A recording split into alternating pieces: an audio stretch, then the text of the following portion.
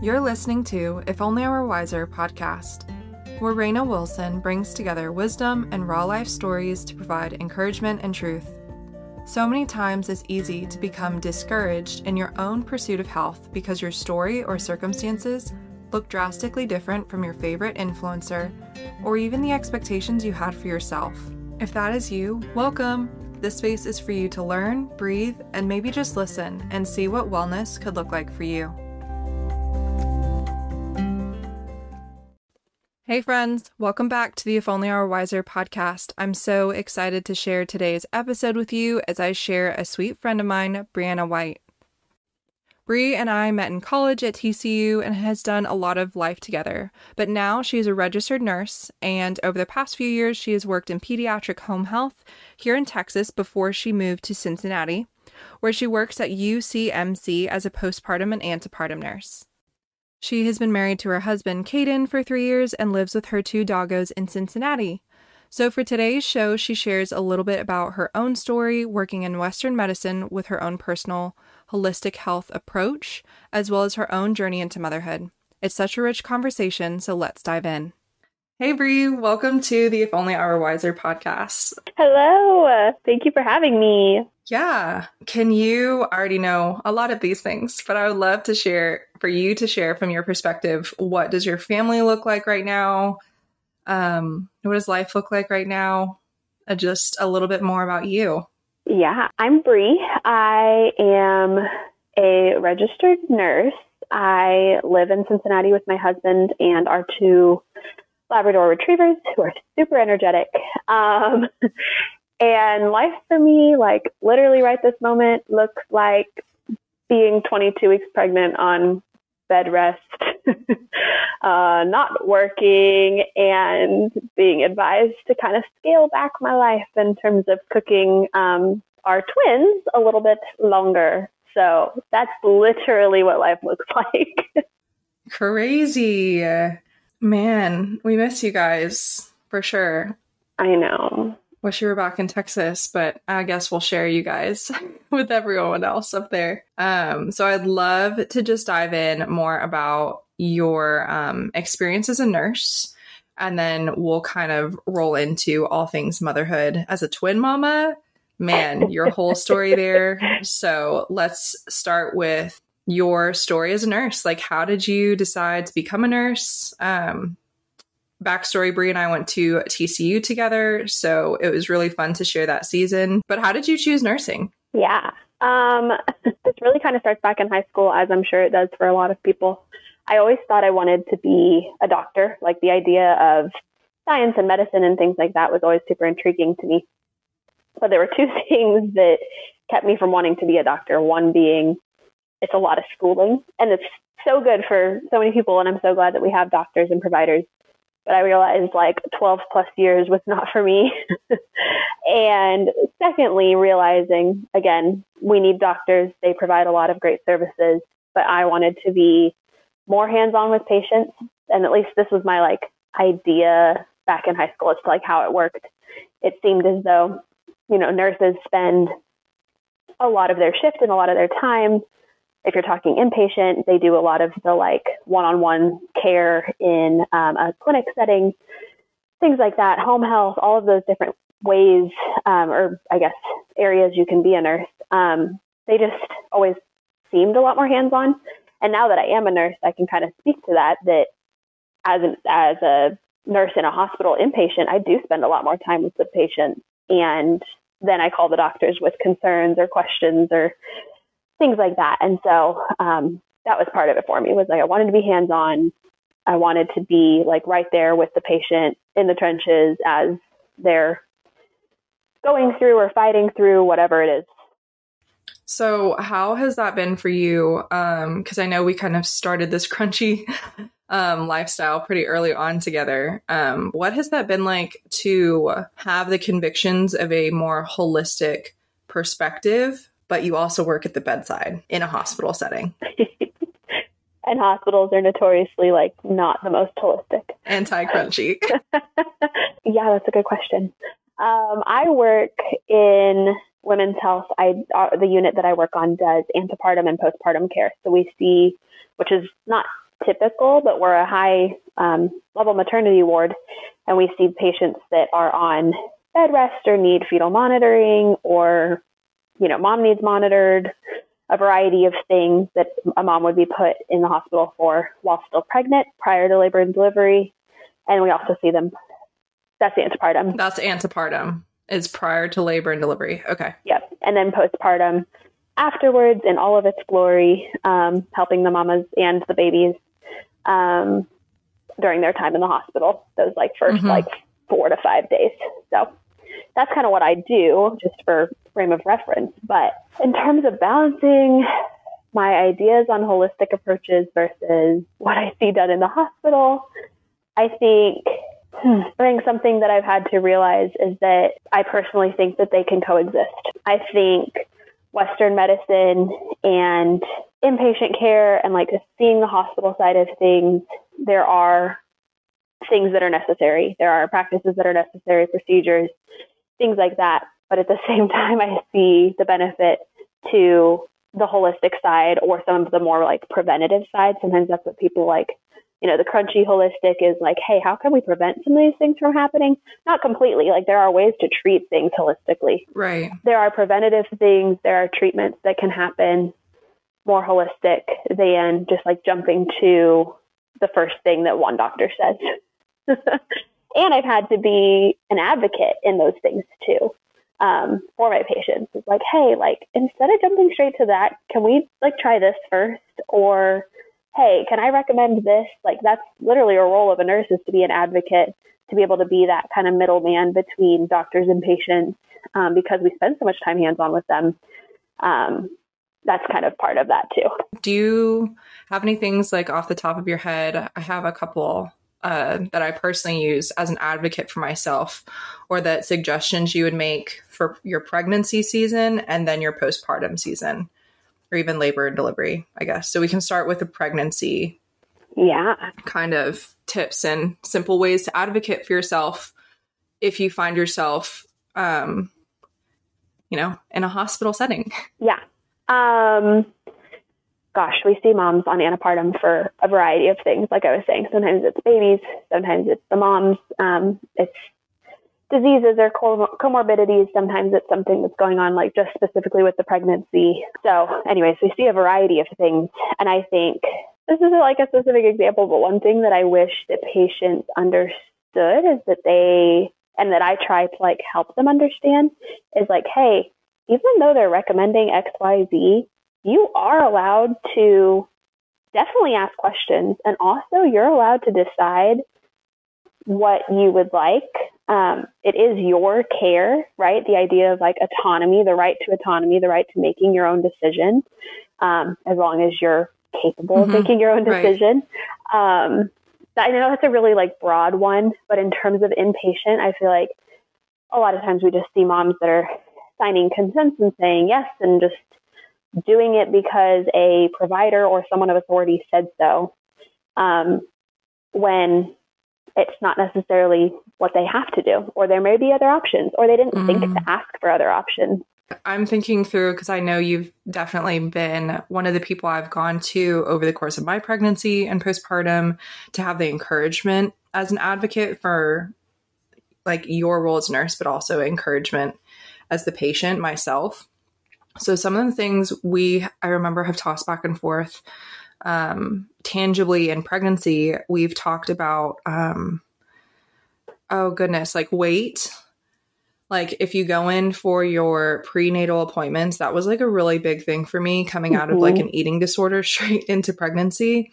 I think saw it on Instagram. I think you can do it for any primary care appointment, but specifically in pregnancy, with the fear of weight gain and all the other lies, I think, that come around body image during that season, you can actually turn around or ask to not see your weight on the scale during your initial measurements. So that was super encouraging for me.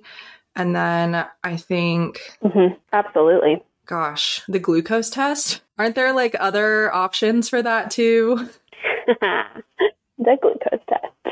There are. The classic, just the always dreaded and talked about glucose test. I actually haven't done it yet because I'm only 22 weeks along.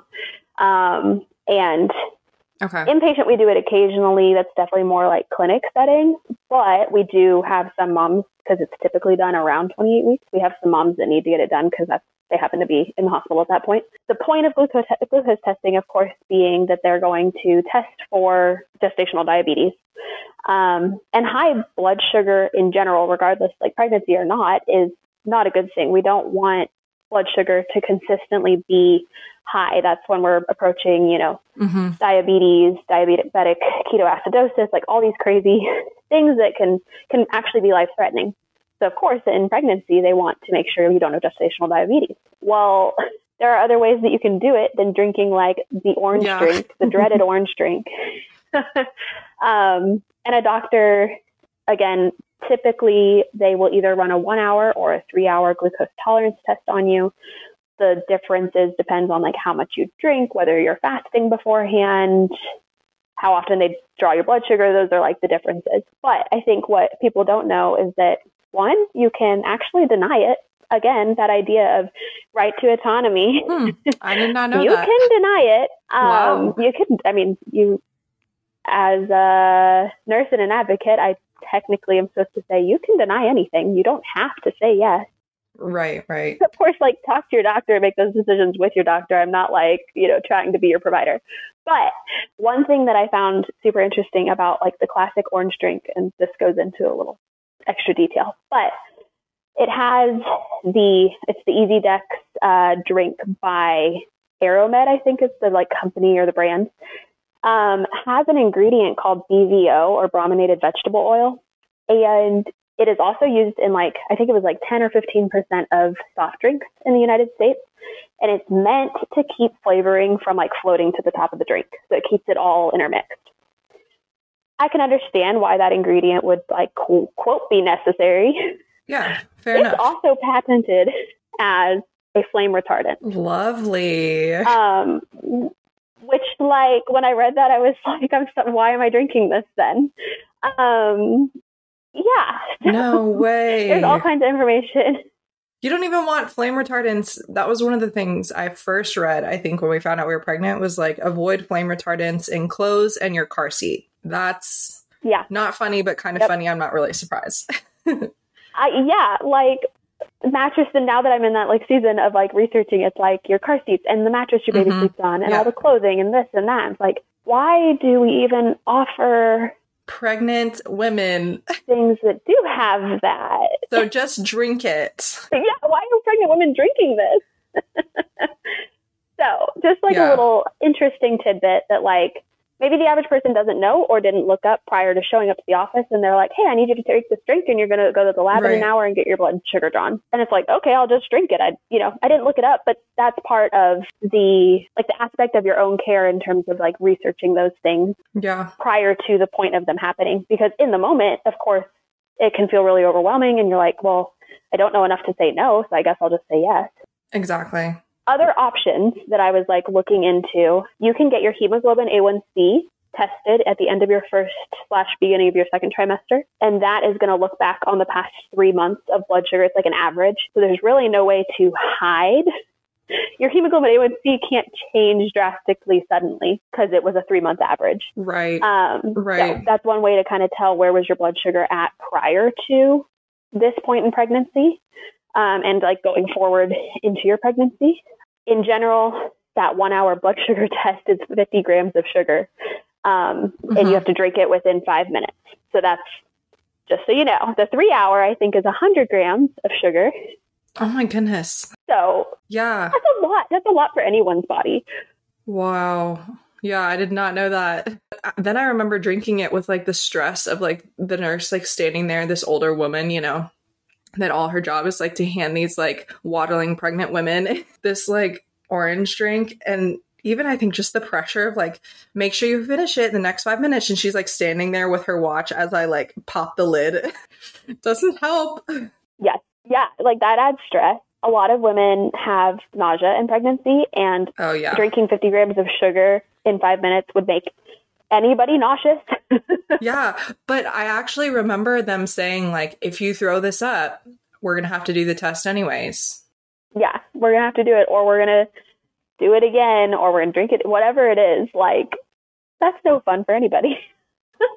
So some of the other alternatives, the hemoglobin A1C, you can eat 28 jelly beans. You can eat 2.5 bananas. All of these are still like within that 5-minute window. Huh. Okay. Yeah. I could do bananas. Like 2.5 bananas. That's not terrible.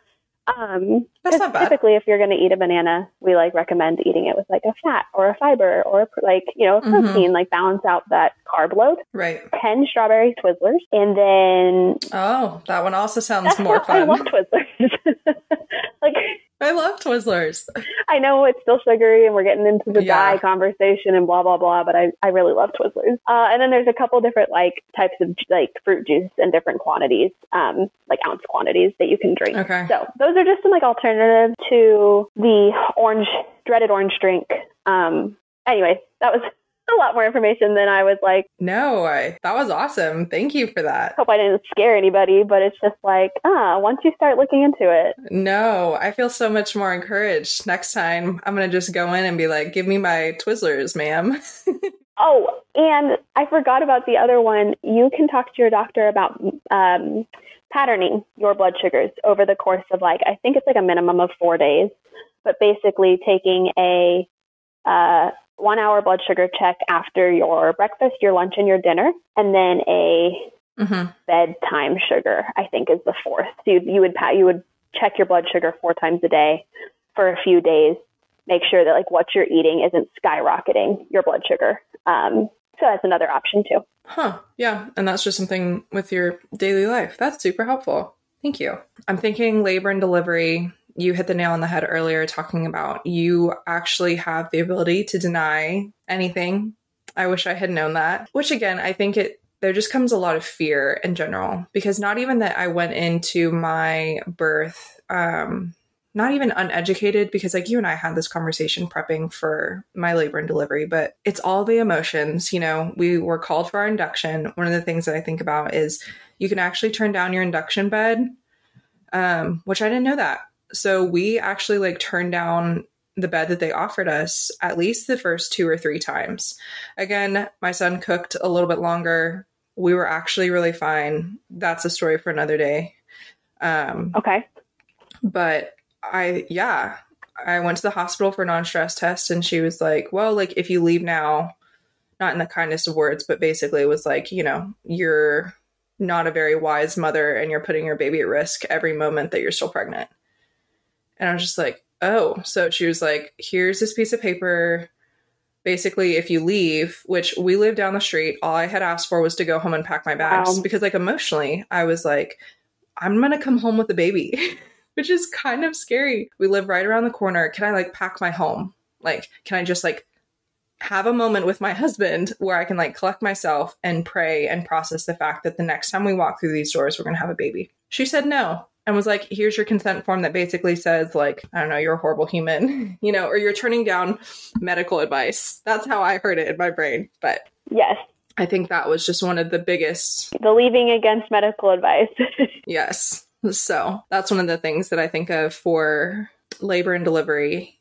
And then one more before, I think you actually told me this, was while you're pushing, you can bring, or at least I packed in my hospital bag, to avoid an episiotomy. I don't even know if you say it that way. Whatever. Where they catch you. Episiotomy, maybe. You can use coconut oil. And I think you had mentioned you had been a part of births where they just use soap. Yes. So that's another option. I actually brought coconut oil with us just in case, because I was like, shoot, man, Bree said we could... They'll have soap just in case, but might as well bring our coconut oil to get the slippery baby out. Yeah. When I was doing my transition to clinical or capstone semester or whatever in nursing school, I was on a labor and delivery unit. And that, just so everybody listening is aware, that's like my only actual like experience on L&D. My professional experience has only been pediatric home health and now where I'm at, antepartum, postpartum. But there was a specific delivery. They literally just started like opening these little soap pouches. Layer it all in there. Yeah.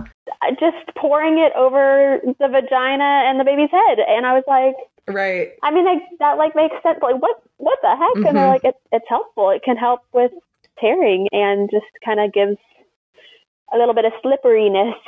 Yeah, lube it all up. Yeah, exactly. Well, are there any other things that you can think of, labor and delivery wise, or maybe postpartum? I find postpartum a little harder to think of an example, because when we see emergencies postpartum, it's typically not that all of what we've talked about is emergencies, but when like the big things I'm thinking of where I would not advise a patient deny care, if you're in the middle of hemorrhaging, right, our goal is to stop the bleeding. And I'm not going to look at my patient as an advocate and say, hey, like, if you want to tell them no, go for it. Right. Because the alternative to that could be bleeding out. Like, that is not wise, right? That's a very, like, dramatic example. I've never had a patient try to deny care during a hemorrhage.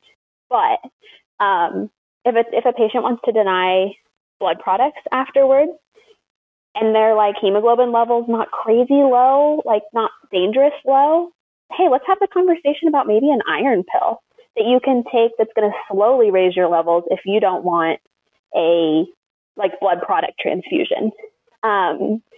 Conversations like that, I think, happen more often on the postpartum side. Of course, care for their babies is a big thing, making sure that I'm educating, like, why are we running this test? Why is this standard? What's maybe an alternative? Those are kind of the bigger ones on the postpartum side. And I know that another big one leading up to, like, at the end of your pregnancy and leading up to labor and delivery is the idea of induction, which I know is a sore point for your story as well, in terms of, like, what are reasons for induction? Like, why would we recommend it? What are reasons that it shouldn't be recommended? Just the reality that, like, you can also, and you mentioned this already, like, you can say no, you can deny your induction bed. A little, like, side note from, like, the OB perspective is that the OBs, in terms of their license and legally, there's a risk towards the end of pregnancy. If you go too far, the chance for stillbirth or other complications do rise, right? Like, that's the weighing the whole, like, risk-benefit conversation, which happens a lot in medicine in general. Like, here's why we're recommending this and all the benefits, and also we have to tell you here are the risks. That's kind of a long-winded way to say that, like, inductions aren't always necessary. Of course, there's, like, medical reasons it makes sense, but I think that nowadays they're pushed a lot more often than they need to be. Yeah, out of a convenience factor, and that's a whole other conversation. But I think you stated it perfectly, just saying of, like, your job and your hope and your prayer that in these, like, medical spaces that patients are given both the here's our recommendation, but here's the why. And I think that alone is miscommunicated or, like, completely left out of the conversation sometimes. Because even as, like, my husband and I were walking into induction, our son was doing great. We really weren't nervous about his timeline because we had known our conception date, but our hospital wasn't at a point to, like, adjust his gestational age or anything. So we knew as our family what we felt comfortable with. And so by the time that we walked into the hospital, it was a different conversation. It was, hey, like, you're here for a non-stress test, and we saw some lates or decels in your baby's heart rate by a midwife that told me that by the time that I was, like, already set up in our room, that we were going to have that baby tonight because she had a wrist surgery the next day and she wanted to count it towards her stats. That's literally a conversation I had with that midwife. So, okay. And again, like, another nurse later in my care was, I think, my rock and encouragement to get me through my, like, 5-day hospital stay. She was the one that was like, actually, like, I haven't seen lates or decels in your baby the entire time you've been here. So I think even just the explanation, because my husband had to ask later after the emergent, and it wasn't even emergent, but, like, whole big reaction to me staying at the hospital. We didn't even know what that meant until 2 days later, where I had already been on, like, 3 rounds of Pitocin. We had done the Foley bulb, and I, like, had a nurse that was like, can I explain anything to you? That my husband was like, hey, the midwife that like told us we weren't allowed to leave didn't even explain what she was seeing on the monitor. Can you explain that? So my husband's very like logical and wants to know things, but he was like, I want to be able to look for that or like possibly like understand better. And that wasn't even a part of the conversation. That like, I don't think I like knew that when you were like going through your stay and your delivery and everything. But also praise for logical husbands, because I have one too. And I'm like, as an emotional wife, I'm like, thank you for being you. Little side note. But oh my gosh, that just like, that makes me sad as a nurse, because likely the midwife could have started as a nurse and probably did. Like, that makes me sad as a nurse whose job is to advocate and to educate, that like that wasn't explained. Because on antepartum, we do those non-stress tests and monitoring a lot as well. And so exactly, like most of the time that I'm putting someone on, especially if they're new to being there, and honestly, even if they've been there a while, when I put them on the monitor, I pull up the computer screen and I'm like, hey, can I explain anything to you? And I let them know, like, this line here, we're measuring, we're looking at contractions. Yeah. This line here is your heart rate. This line here is baby's heart rate. Here's what I don't want to see. Or if I have to go in because a baby is decelerating, I'll go in and I'll tell the mom, hey, I'm just going to adjust some things. This is what I saw. This is why I don't like it. We're going to keep you on a little longer, because if this keeps happening, we want to know.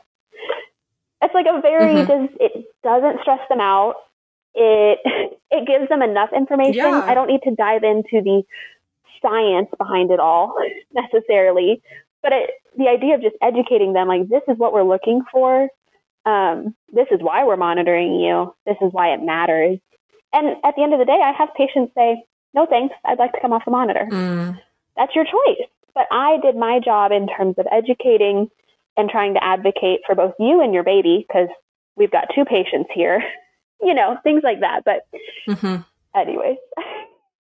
Yeah, no, that was perfect. And you're right. Like, ultimately, it probably couldn't have been avoided. But I think this whole conversation like revolves around the point of, in Western medicine, like, yes, I think I lean more towards holistic preventative healthcare. I think that there's still a place for Western medicine. Like, there's things that I would walk into the hospital and not want to treat at home, But I think so much of walking into pregnancy, labor and delivery, and postpartum care, so much of my even mental and emotional well-being would have been comforted with a simple conversation of explanation of what we're doing, or just education in general.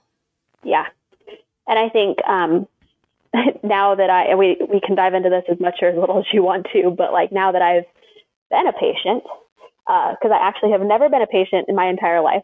Like, I had friends in nursing school that were like, oh, I had cancer when I was little and the nurses were amazing and that's why I want to be a nurse, or things like that. I was like, well, I don't have a story like that. I've now been a patient in this pregnancy. This pregnancy is turning out to look different than I expected.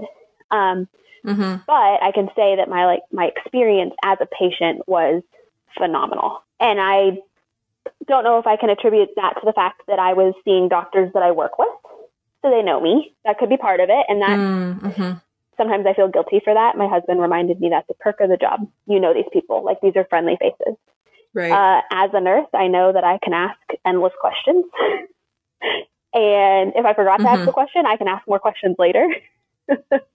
Right. So anyways, that is that part of like you were saying, it drastically can change the course of your treatment, or at least your understanding, if questions are asked and concerns and risks and benefits are addressed.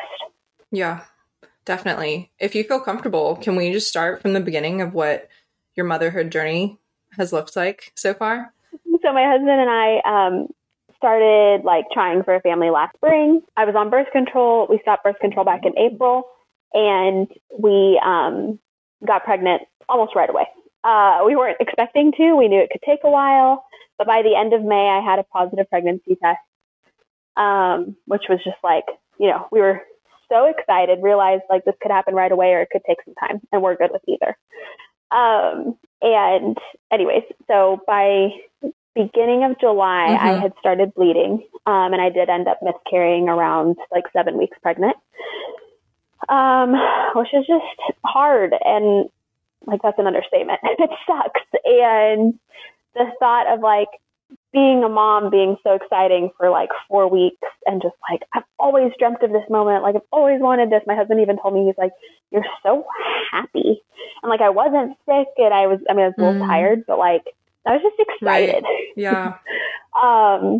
And then it just like, it felt like it just got ripped away. And, you know, these could be different conversations, but like betrayal, I felt like my body kind of betrayed me. Like, aren't you supposed to be able to do this? Like, why didn't you? Why couldn't you? Yeah. Like those kinds of conversations in my head, like to myself, and then voicing them out loud and having people speak truth over those things.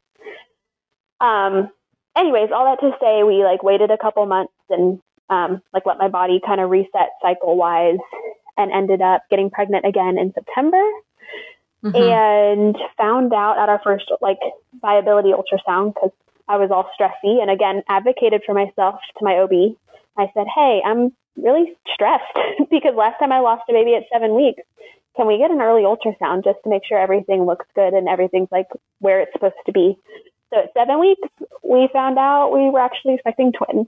Woohoo! 2 babies. 2 babies. And so that's been the journey. That's how it started. Before we dive into what your pregnancy looks like now, what were some of because I think this is just fascinating and always a wise conversation to have in general, and helpful for listeners as friends of friends navigate friends that have lost their babies. What were some of the best encouragements that you received from people during that time? And what were some of the worst things that you heard from people during that time?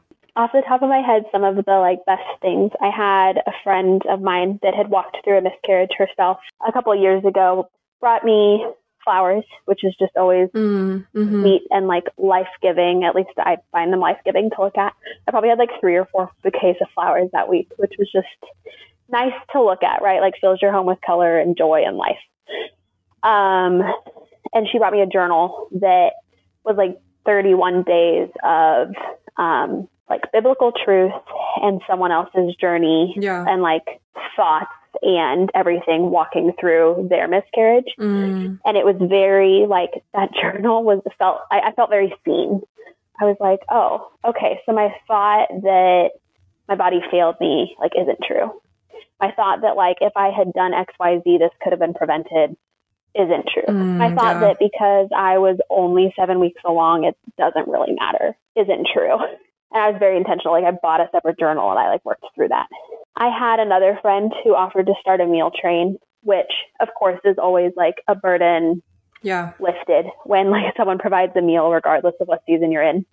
And something that I told her, I said, I would absolutely love that. But I think what I would love more, instead of people just like dropping off food on the porch saying, see ya, I would love to have a meal with people, because right now it feels really lonely. Like I feel lonely. My husband and I feel like isolated. Right. Can we adjust that a little bit? And if someone's going to make us food, can they invite us to their home or like come eat with us at our home and we can have community time? So that was like me advocating for something that I needed, but like there's an idea going forward. Like don't just like drop a casserole off and leave. Offer like, hey, would you like some company tonight? Yeah. Offering to just come like sit and have coffee. People just validating that like I'm still a mom and my desire was still there. All of the love is still there. Like anything like that, very validating. Things that were not helpful. And I think people hopefully are hearing this more and more these days, but any comment that starts with at least is probably not going to be helpful. Period. That should be the end of that. But let me give an example. At least you were only 7 weeks. No. That was 4 weeks, because I found out once I kind of backdated, I found out closer to like the 3 week mark. I was like, that was 4 weeks of like expected excitement and all the things that just feels like completely ripped from me. Yeah. What do you mean at least I was 7 weeks? Like, at least you didn't need a procedure or a DNC and your body passed it naturally. No, sis. It all sucks. I'm really thankful my body. It all sucks. I sure am thankful my body passed everything naturally and I didn't need a procedure. But like, I also would still really like to be pregnant right now. Right. At least no. You're right. Like, so those are a couple examples of like. That's a great point. At least statements just just don't ever say them. Yeah. That just should be like, period. Yeah, let's not, at least.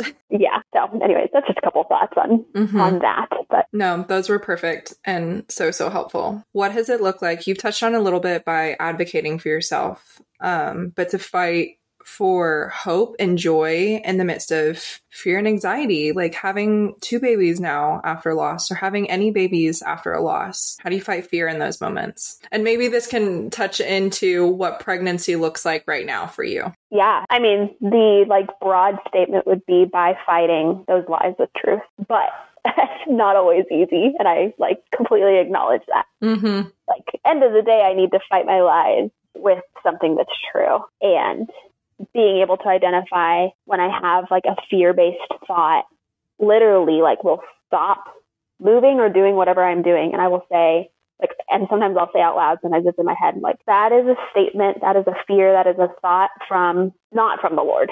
Mm-hmm. Like, I literally have to stop myself and say, like, that is not from the Lord. Like, his intention is life and beauty, and like pregnancy is beautiful. And I have to like remind myself of just like all these, like, he is powerful and he is all knowing and he is a provider and he is a healer, and like all of like literally all the basic truths to fight whatever fear it is that I'm having.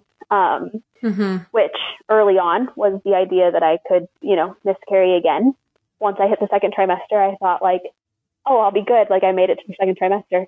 Well, then I was just scared of a 2nd trimester loss and like having to go to the hospital and deliver my baby, only to not take my baby home. I'm only at 22 weeks with twins, which isn't this like peri-viability stage where they're like almost there. If it was a singleton at 22 weeks, there's a chance that they could survive. Twins are just a little too small. This is all, the medical side, the neonatology side of medicine says that this is kind of that peri-viability stage. So for me mentally, I'm like really itching to get to like the 23, 24 week mark, just in terms of my baby's like chances outside of my womb. Not to say I would like to deliver in the next 2 weeks, but fighting. But medically, their percentage goes up.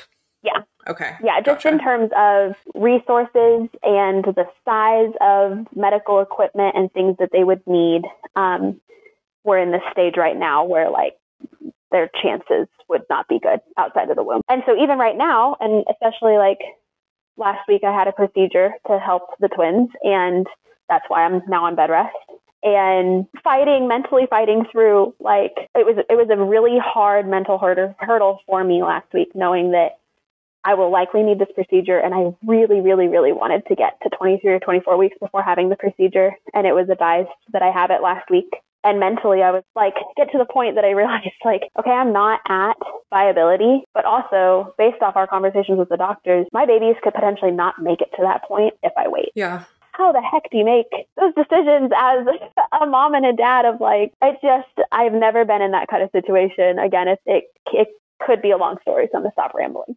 I loved hearing your heart in that. Man, it's so hard to fight the feelings sometimes.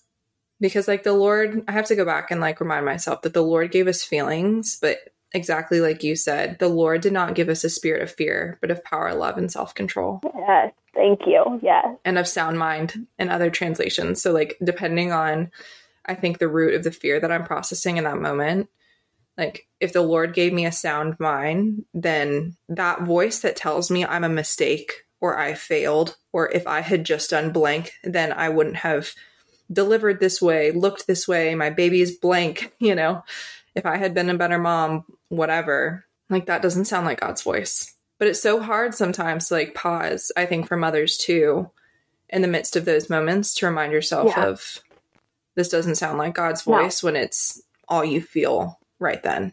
Right. And our feelings aren't bad, but I think what I've realized is like they can't always be trusted. Mm-hmm. And I really have to like weed through like what are my feelings right now? Mm-hmm. And what is, and this is where like I made the comment like praise for logical husbands, because in all of my emotion, I can bring my emotional thoughts to my husband and he's like, okay, let me like, this doesn't make sense. And that, he's very gentle with it, but yes, sifting through it. I know. I joke around that Joseph is like the cool cucumber to my crazy, because man, I don't know if I could like take a day from like inside out, and just like crawl into his brain and just like watch everybody interact, it would be super chill. Whereas like if you were to crawl into my brain for one day, it's like that meme of the dog where like his whole house is on fire and he's like sitting at the table and he's like, it's fine, I'm fine. I could not relate to any of that more. Like, I feel like I wouldn't know what to do if I stepped inside my husband's brain. I'd be like, is there something wrong? Like, right. How are we not it's like a Zen garden it? or something. Yeah. Everything's so organized and makes sense, and it's so calm in here. Crazy. So what are some of the, and you can feel free to be as transparent as you would like, but some of the things that you're most excited about as a twin mama and the reality of having 2 babies rather than 1 as a first-time mama? I mean, blanket statement is that I am excited, but I'm also so, I don't want to say fearful, but I'm just like maybe eager to kind of actually experience that, because my excitement level's through the roof, and so is my, right, this could be super overwhelming, or what if I can't do this? Like all of those like doubts and fears and everything are also very present. So when I say I'm excited, it's not like I'm only excited, like I've got no other opinions and feelings, but I am super excited. These seem kind of cliche, but like just like my husband put together our stroller the other night. And like seeing 2 seats, I'm like, what? Like, is this real life? Like 2 babies, and we know that they're baby boys. So it's like 2 little boys. Like, what in the world? Even just like we have a friend who has, we have a friend here who they have a almost 3-year-old and almost 1-year-old. They're both boys. And even though they're not twins, just like seeing them interact as brothers and like seeing the parents and how much they love their boys, and they just think their boys are like so funny. Again, not that like parenting's super easy for them because they have a toddler and a 1-year-old, but they just make it look so fun. And I think Kaden and I both are just like so excited to experience the world through kids. And I say that from a very naive standpoint of obviously not having a kid yet. So I'm not claiming it's going to be easy. There's no way it can be.